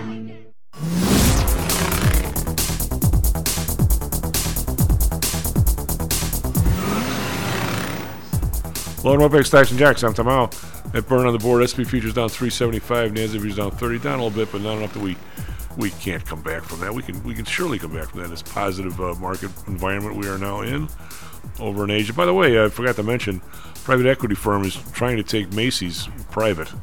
They're talking about $21 a share, and it closed like at 17. So, not another company, but some private firm thinks they can do better. Well, maybe they can. In Asia, we've got the Nikkei up 483, well, it's 1.5%. Hang Seng down 132, that's 0.8%. They're buried under 17,000 now at 16,201. Shanghai up 21, but still not back to 3,029.91. So mainland China is still kind of in a hurt over there. I just hope it doesn't get so much worse that it starts taking other people with them, but Russell seems to think it might. DAX up 18.1%, FTSE down 35.5%, CAC around up 29.4%. So muted and mixed in Europe. Bonds up 2 basis points, 4.27. The Bund up down 1 basis point, 2.26. Japan unchanged at 0.76. On Friday is a day of review. Dow was up 130, S&P up 18, Nasdaq up 63. So it was a solid week last week for sure. Oil up a penny now. They were up more earlier. 71.24. Brent up 9 cents, 75.93. Natural gas down 19 cents, 2.39. It was over $3 a few weeks ago. So I think everybody's thinking we're having an El Nino winter, a mild winter, which taking his natural gas prices down. RBOB unchanged at 205. Gold down 350, 2011, struggling to stay over 2,000. Silver down 5 cents, 23.23. Copper down 3 cents, 380. We got Bitcoin whack here today. We're down almost $1,800. That's over 4%, 42,104, which is kind of strange because the dollar is not even moving. It's almost unchanged against the euro at 107, and the British pound is pound's up a little bit. The dollar's down a hair against the British pound, so it's 1.257. A lot of stuff there, man. What do you got for us? Traffic, weather, sports. Traffic, open. Wide open, yeah. Good morning, everyone. Currently 7:36 a.m. on December 11th, 2023. Inbound Kennedy from O'Hare to Jane Byrne is currently at 23 minutes. Outbound of Kennedy, though, left lane is blocked due to a car fire just before East River Road. Stop-and-go traffic for the time being. So wide open, but lots of flames out there, so watch out for that. As far as weather in Chicago, currently 27 degrees, a high of 36 today. Mostly sunny skies, but still pretty cold.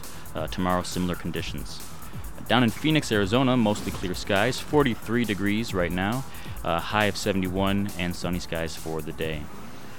NHL yesterday, Blackhawks lost to the Capitals 4-2. As well as the NFL, Bears beat Lions 28-13. Justin Fields scored 2 touchdowns. Bears are 5-8 this season and placing last in the current NFC North standings.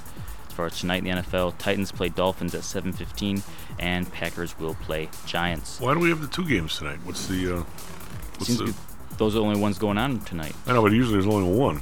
Yeah. Let me check into that. Yeah, it just seems, I don't know. They're throwing both at the same time. 7:15 p.m. Central Standard Time. Which one do we get, I suppose? Probably the Packers, I would guess. Probably the Packers, yeah, more than likely. Yeah, that's all I got, Chief. Back to you. So we have Audrey? We do. We actually have. Hey, Aud, how are you? Audrey and Nancy. Audrey and Nancy. We have both ladies and Jan? We do indeed. Yeah. Well, it's a good thing we have Jan, or they'd gang up on me. I'm just going to listen because I want to hear. They'd be ganging up on me if we didn't have Jan. So Ladies, take it easy because I have an ally here. That's a good thing. You need one. Yes. Nancy? It's only up till now. He's just switched. Oh God, what? It's hard. You guys always you always outnumber me. You show up at like 5, and you whatever. Takes you that many to take me on. What can I tell you? Hey, so what's going on in your guys' world? Nancy, you go first. What's going on? They all they do is talk about prices have coming down on mortgage, and everybody's agog. Is it helping anything? Oh, well, yes. I mean, it does help, but it's not enough. Let's put it that way. It's not enough. It's not enough to move the meter where people are out looking or buying. Audrey, what's your opinion? Yeah, what are you thinking?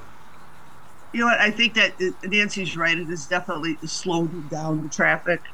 I'm lucky enough that I've still been pretty busy. I've had some things going on, but coupled with this holiday natural kind of seasonality slowing down a little bit, we don't have the cheap interest rates that was propelling the market a year round. So we've got that slowing down, lack of inventory, and the high mortgage prices.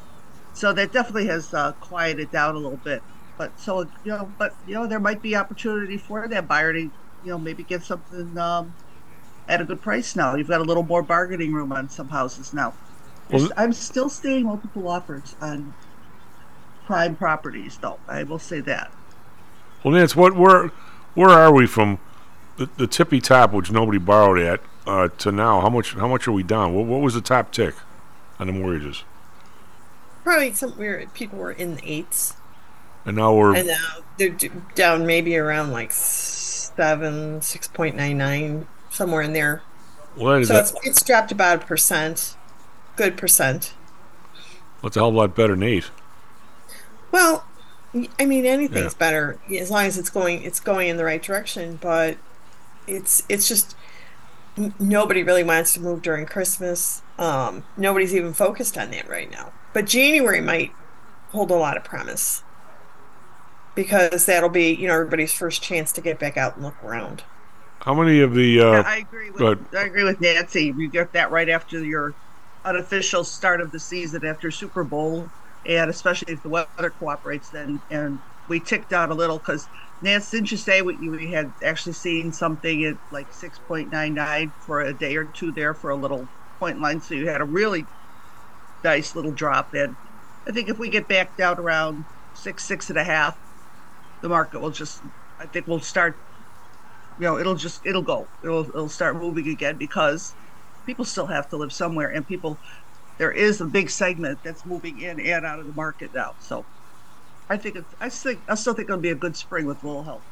What, Nance, we've talked to Audrey too, we have a whole smattering, not a smattering, but a whole boatload of people that are locked into their 3.5, and as long as the world doesn't change, nobody's divorced, nobody croaks, nobody loses their job, everything's fine. As you say in the trading floor, let's all keep our hands in the boat, don't rock the boat. Is that still? I don't see a lot of boat rocking going on. I don't see people losing their job. I don't see a lot of that kind of people that absolutely have to sell or get a new mortgage. That everything's still pretty steady for most people. Seemingly, it is. I believe so. I believe that people have their hands in the boat. They're not rocking it. I think a stunning fact this weekend was, I talked to somebody about buying their home, and the woman stated that she spends, unknown to the husband who's on the phone, that she spends $500 a week on groceries to feed a family of 6. Well, I don't. That's not surprising me. Yeah, I mean. People. I was shocked.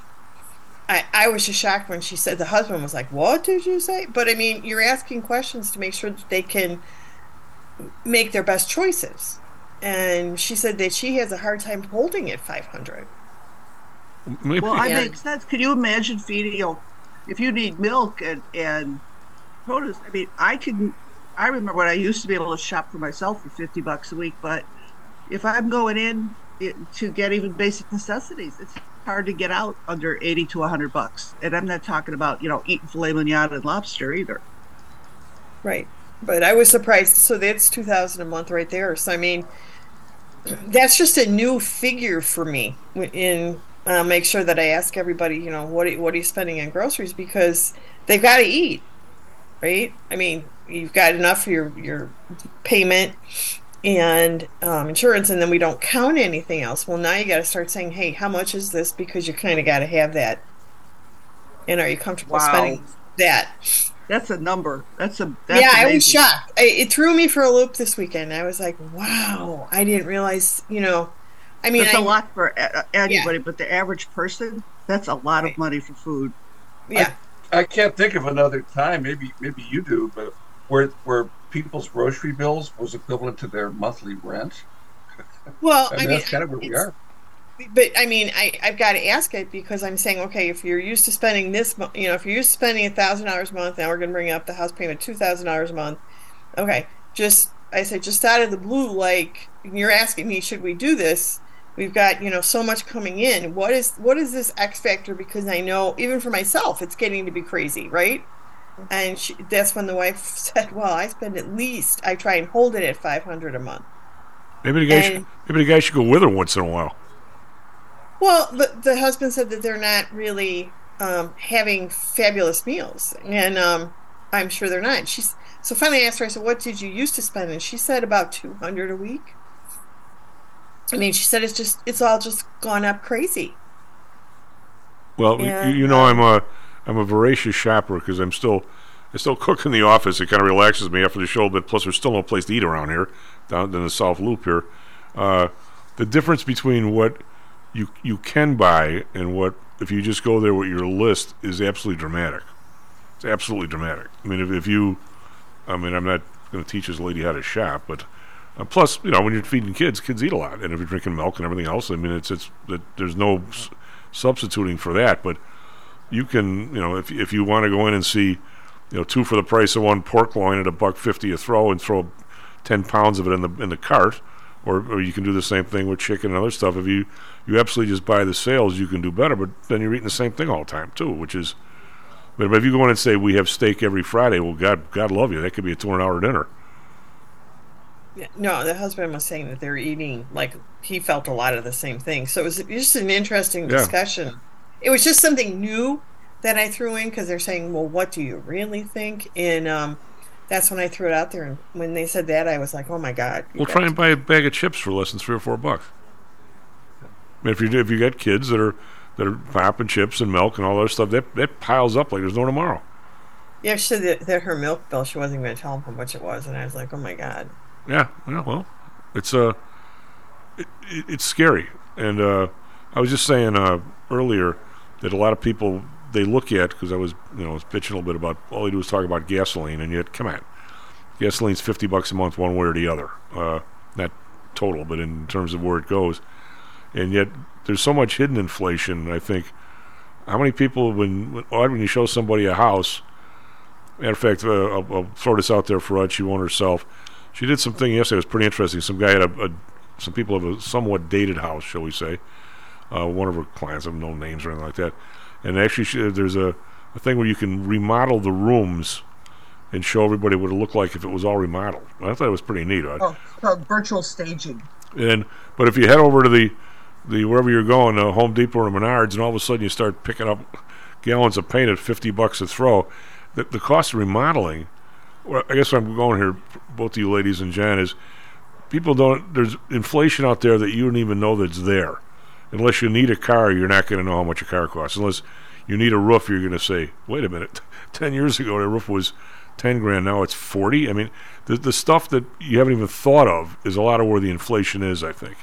At least with food, it's bad, but it's right in front of you. But there's hidden stuff. God help you if you make a quick room. If you need 5 stitches in the emergency room when your hospitalization doesn't cover it, what's that going to be? $5 grand? I mean, I don't doubt it. I mean, I just think that it's so hard. Even if you're running along and you have a good job, and I think we're just talking about having jobs. I think we've been fairly lucky here in the Midwest. We haven't, but the people who have seen the loss of a lot of tech jobs, I think, like California, there's a lot of cutting back with some of the big tech firms. So a lot of those people are looking for jobs. So you'll see where people are hurting in some areas. We still have the jobs and everything, but I think the average person is just, to your point, Tom, when you go out and you buy something that you don't normally buy, you're like, what the hell? Yeah. It's, I think it's going to be almost unsustainable. You're just shoving, of course, which is the middle class, which takes the hit all the time. You're getting shoved farther and farther down the chain here because you're making the same amount of money. Even if you have a tiny raise, it's not compensating. So you're scrambling to stay in the same place and you don't have enough money to do it. I'm going to ask you guys a question, you young ladies. I've kind of thought you have, actually, you're the one that's infected me with this a little bit. And then I saw the thing. Beg your pardon? Well, the thing that zeroed me on the top was a lady who sold I've said this before, sold a stock in Las Vegas Sands that's, to me, pretty high priced. And I won't say don't sell it or anything like that because of me. And she essentially took $2 billion out of there and threw it in a basketball team. And you've mentioned a couple times that you have people that have sold a place, regular worker bees, not rich people that have sold a place for, say, $400 and turn around and buy another place for $410 or something, and they don't. It's like making a stock option trade. You're making a trade. What's the difference? I had this place, now I want that place, but the people that you described to me, the thought of putting, if they ever put $400,000 in front of them on a table, the thought that they just spent that, people are losing. Some people have so much money now in some areas that they're losing track of what it even means to other people. Or am I way off base on this? I think that's very normal with higher bracket people. I mean, that money is just another tool. It's not they have enough of a padding that it doesn't matter. So I mean that's a different world. I mean the average person, I believe, truly. I mean even people around here, the few that I've had that have spent 7 figures on a house, they're very aware of what things cost, and a lot of times they have that money because they're very aware of what things cost and how they made their money. So I think it's only that real rare stratified air kind of person who can go, yeah, whatever. I think it's also, I think, the South Side thing. You're still pretty careful with your money down here. Well, when I was at Pullman, you don't get these stories, Nance, fortunately for you. You could make $20,000 there on the assembly line if you worked a couple days overtime. The chairman made $250. Was McDivitt for a while, the astronaut, and then he retired and some other guy got it. It wasn't like the dude sold Pullman stock options for like $120 million or some crap. The guy made $250. I mean, the idea that there was that group of society that had so much cash that what is this stuff? We'll burn the $100 bill to light the cigar. I didn't see any of that, and now it seems like it's there. I mean, some people have so much they don't even know what it is. It's like monopoly money almost. Well, I think that's just the way of the world, Tom. There's always been exceedingly high, exceedingly low. And I'll tell you what, anybody who's built a company from nothing, I'm like, you go for it. I wish I had did the same. But I think that it's, it's a bigger segment of society than it used to be. I think there's more billionaires now in the world than there ever were. But I don't think it has a lot to do with the average Joe walking around the street. Well, that's good. So, Nance, so if we drop another point, does that mean all hell breaks loose again? Meaning good all hell breaks loose? You guys are all busy? I think it just means the purchase market will pick up. I don't think anyone's going to be refining for that. No. What do you think? Somebody who's got the 3.5% just has a little offspring and they need another bedroom. When are they willing to give up? Will they give up the 3.5 for 5? If they really need a place? Probably. That would probably be true. If you need it for a reason, like you're saying you have more children, that's a good reason to go. But if people can make it work, they're going to make it work. Yes, 3% to 7% for mortgage is a big reach. I mean, why would you move? I mean, I'm lucky enough to be sitting at that point in time myself. So, I might look around and say, wow, look, that's nice, but there's no real reason for me to move. What I do see a lot of is the cash buyers moving even lateral moves. The seniors are taking their big house that they don't want anymore, and they're moving into, not downsizing necessarily, but getting into the townhome or the condo where they just don't want the yard work or anything like that. They don't want to give up luxury or size, but they don't want to do as much exterior work.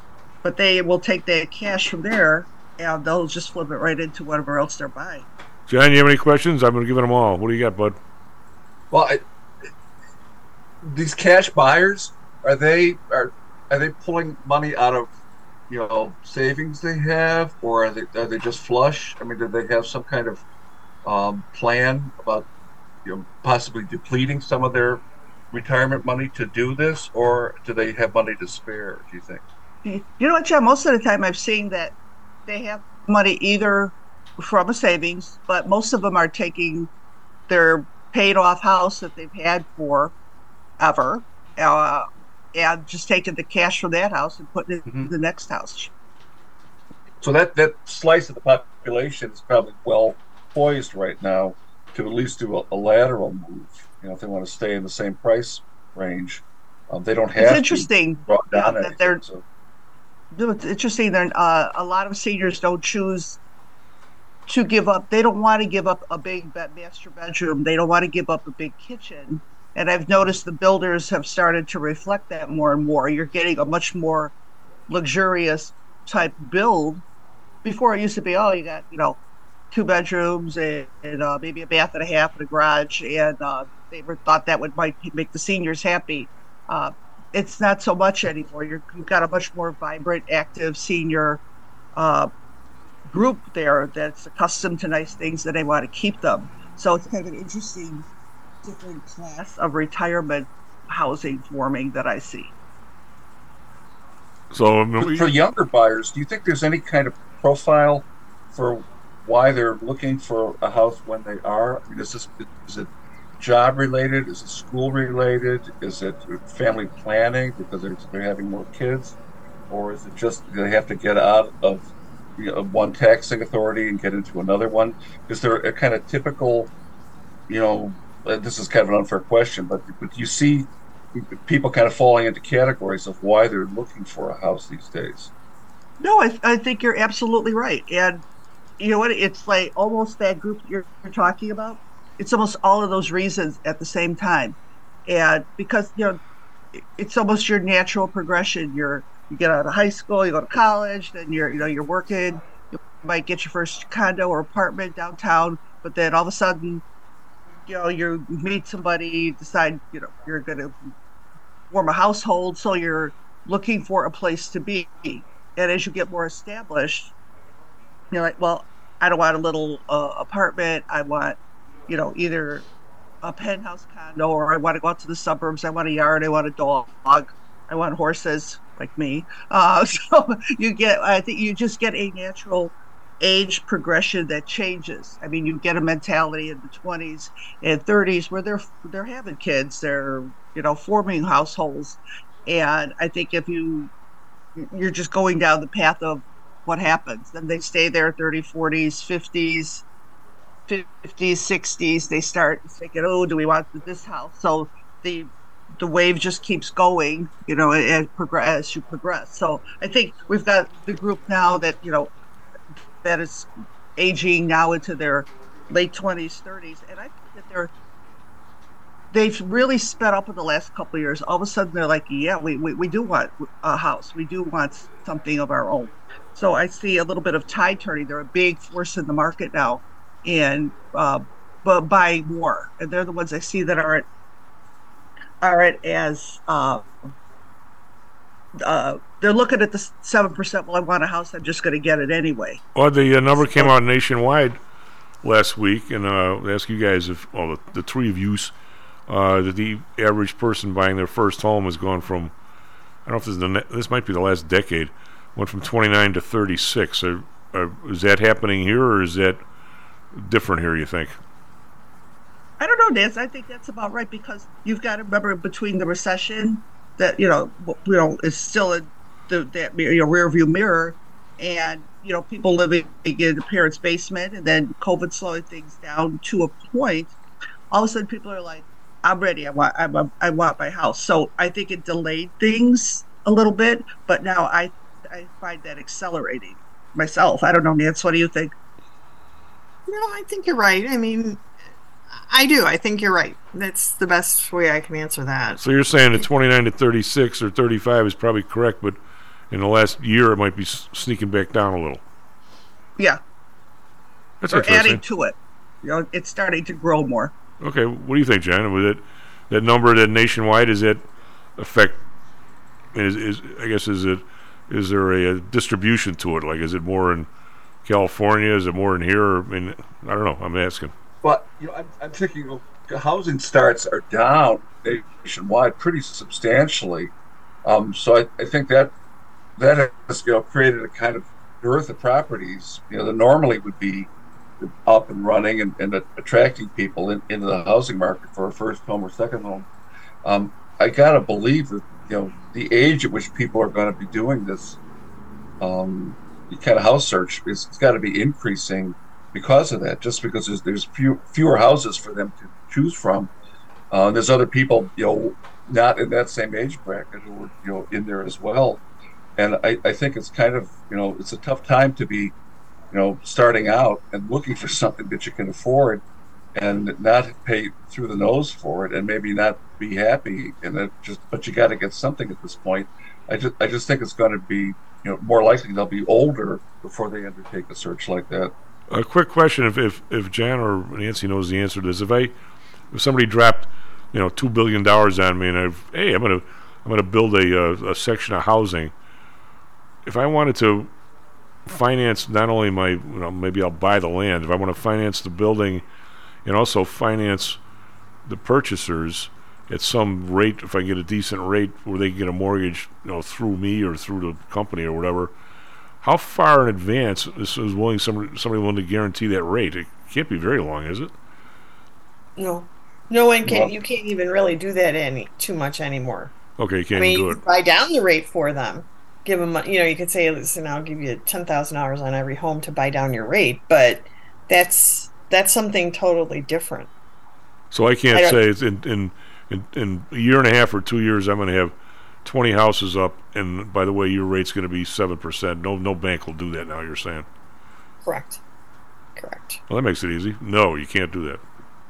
No. I think it's got to be hard for builders to stick to any kind of timetable these days too, just to find a block of time where they can get unless they got some sort of a captive industry of roofers or plasterers or drywall people that are there on call all the time to get these houses finished. I mean, I think of the stories Dan Janitas tells about trying to get his roof fixed down in Florida. Yeah, waited a year or more, and I think these builders must be seeing problems that they can't deliver houses on the same kind of tight schedule like they used to. Well, my real quick, and then we'll dash my first backer on the floor. It was 1981, right? It was a guy from Wilmington, Delaware. That was a massive remodeler and builder. And I said, well, I've done a little bit of remodeling. He goes, how did you do? You got like any full-time employees? I go, well, no. Well, then you're a rank amateur. he said, if you don't have guys that are working for you full-time that you pay 40 hours a week, you can't schedule squat, basically. And he was right. You got to be your own. I mean, if you're big, you got to be your own full-time people, right? You probably have to have 2-3 carpenters on staff, an electrician and stuff that are your guys. It's hard to do. You got to be a big company to do that. Yep.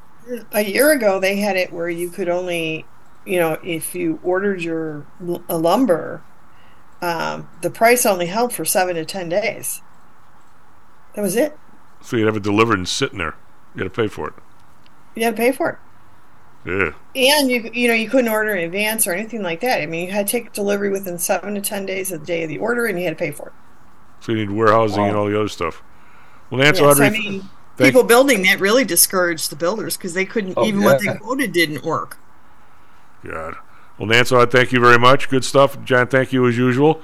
SP Futures not only down 2, Nancy Futures down 8. We'll probably be up today. Everybody back tomorrow on Stocks and Jocks.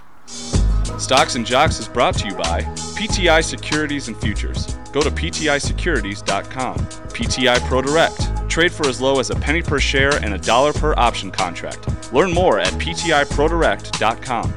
Nadex. offering an intuitive way to trade the financial markets. Visit nadex.com. Home Source Realty. Call Audrey Johnson at 708-349-3456. Hamzy Analytics. Listen to Fari Hamzy every other Thursday and visit hamzyanalytics.com. ChiroMed. Back or neck pain? Schedule a complimentary consultation by calling 708-403-2727. DAX Research. Tune in for David Andelman's technical analysis on Mondays and Thursdays and call 1-800-821-4968. Advertising has us chasing cars and clothes, working jobs we hate so we can buy we don't need.